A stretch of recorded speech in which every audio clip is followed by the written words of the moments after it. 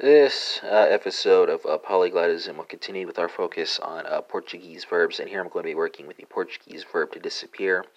And for listeners conversant in Spanish, French, Dutch, German, Italian, Norwegian, Swedish, and Danish, there will be translations and spellings for you as well. So folks conversant in any of those languages can make connections that they want to make. And I'll be proceeding by person and number here, so you have second person singular, then second person plural, with the translation in both instances being disappear as an imperative command. A tad bit impolite, but gotta go through all the verbs. Portuguese folks will take us away, and that's going to be desaparece and desaparecer, right? So stem here is D-E-S-A-P-A-R-E-C, endings are E and then E-I.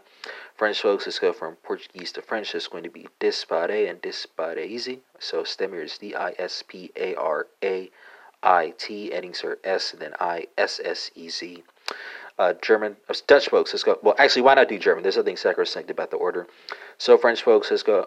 German folks, let's go from French to German. It's going to be verschwinder and verschwindert, right? So stem here is V-E-R-S-C-H-W-I-N-D, endings are E then T. Now Dutch folks, let's go from German to Dutch. That's going to be vervain, spelled V-E-R-D-W-I-J-N. Italian folks, let's go from Dutch to Italian. That's going to be scompari and scompariti, right? So stem here is S-C-O-M-P-A-R, endings are I, then I-T-E. And for Norwegian, Swedish, and Danish friends, you have forsvin, forsvinna, and forsvinna.